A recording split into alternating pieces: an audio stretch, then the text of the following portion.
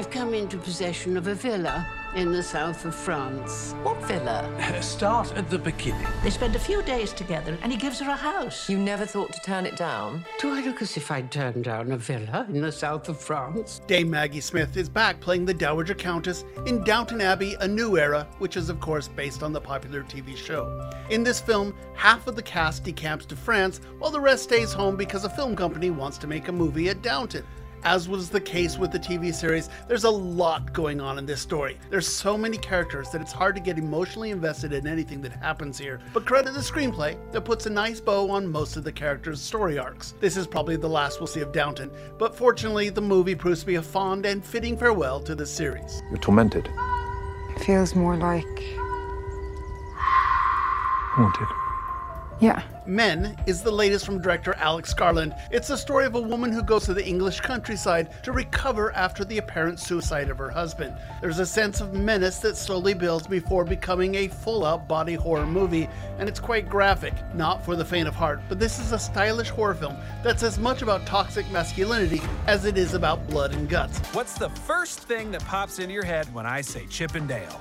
I bet it's these guys! The surprise of the week is the delightful Chip 'n Dale Rescue Rangers over on Disney+. This is a big adventure for the kiddies, but I also loved all of the gags and in-jokes for mom and dad. It's a really solid piece of meta entertainment for the whole family. I was always more of an Alvin and the Chipmunks person. You monster. And that's what's new in a pretty good week at the movies. I'm Sean McBride, the movie guy. There are, once again, 3 new movies to talk about this week. The difference is that this time Sean McBride, the movie guy, says, hey, they're all actually pretty good. Here he is this morning joining us in studio to talk about those 3 movies. And I'll be honest with you, I only know of one, and I only know about it because grandkids told me about it. Oh, that's amazing that you went to Rescue Rangers. I haven't been, but I've heard that they may be going soon. I gotta tell you, I watched this movie and I'm like you. You know, you have a Downton Abbey movie, right. A lot of expectations. You have the new Alex Garland movie, a lot of expectations. And the one I was most pleasantly surprised with was Chip 'n Dale's Rescue Rangers. And I am older that I didn't watch Rescue Rangers as a kid. That wasn't my generation. And I sat there and I'm watching this thing. Rescue Rangers is on Disney+. And I'm watching it and I'm going, there's a lot of stuff for grown-ups, for mom and dad here. Obviously not grown-up material.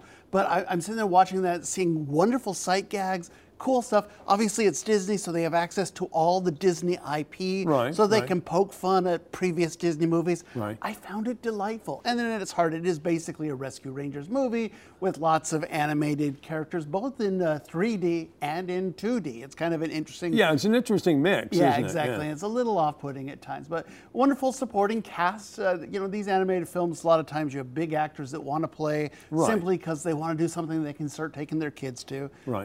I was just I just sat there going, okay, I'm going to watch this while I'm doing something else on my phone or whatever. And no, I didn't. I watched this movie. But it's interesting because the people that would have watched Rescue Rangers are not the kids now. They're the ones who are, 30 years old, mid-30s. Or they're the ones that have kids now. Well, and they're watching them now. Yeah, that's exactly. probably true. It'd be interesting to see how it does at the box office. On Disney Plus, though, not in the theaters. That's right. You don't even have to go to the theaters. Right, exactly. All right, so let's talk about if you had to pick one movie other than that one you would see again, it would be neither. Top Gun next week. But, it's Downton Abbey, obviously, the big one this week. And it's obviously, if you're a fan of Downton Abbey, this is your movie. You've been looking at this one for 3 years now.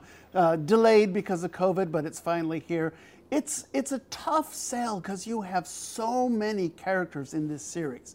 And so the ability to delve into what's actually happening with them is tough because you just don't have time to deal with everyone. Cast of thousands, literally.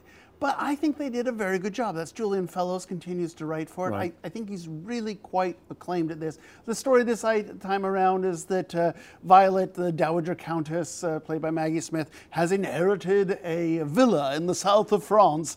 And so they have to figure out why. Why did some strange man from her past give her a villa? And then at the same time, a filmmaking company decides to come to Downton and make a movie.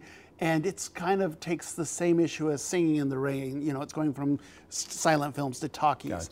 So Lady Mary stays behind, and she's going to protect the integrity of Downton and whatnot. Look, I'm not going to say I was a huge fan of the series, but I quite enjoyed this. Well, movie. you know, and what I was going to say, those who are big fans, it's like you said, this essentially is one episode. Yeah. You know, out of what they were used to seeing on a weekly basis. It's So- probably 3 episodes, but it's all packed in there. Yeah, but, maybe. But it'll be interesting. And how long can you carry on the franchise? I think this is the last one. You think so? And it really feels like he put a bow, Gillian Fellows put a bow on each character and their relationship. I think he did a good job. I think fans will be very pleased.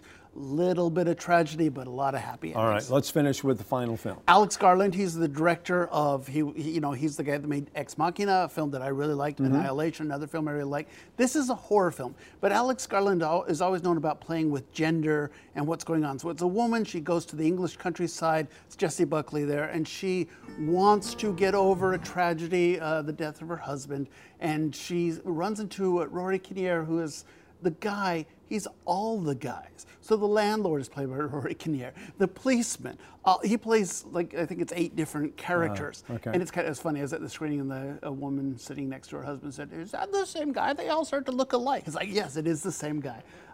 This starts out as a film about toxic masculinity. It's kind of a slow build. And then be aware, it turns into a bloody body horror film. It has a gonzo ending that I'm not a fan of. I don't think the ending works very well. Okay. But I think the slow build works very well. And it's Alex Garland, it's a filmmaker we really quite like. All right, sounds good. So there are your 3 choices. Obviously, we've got a lot of streaming choices as well. And always. for a great change in a long time, it actually may be a wet weekend. So Yeah, you might reason be to go to the looking theater. for entertainment either at home or at the movie theater, either one. Sean, as always, thank Sure. you, sir. Appreciate your dropping by.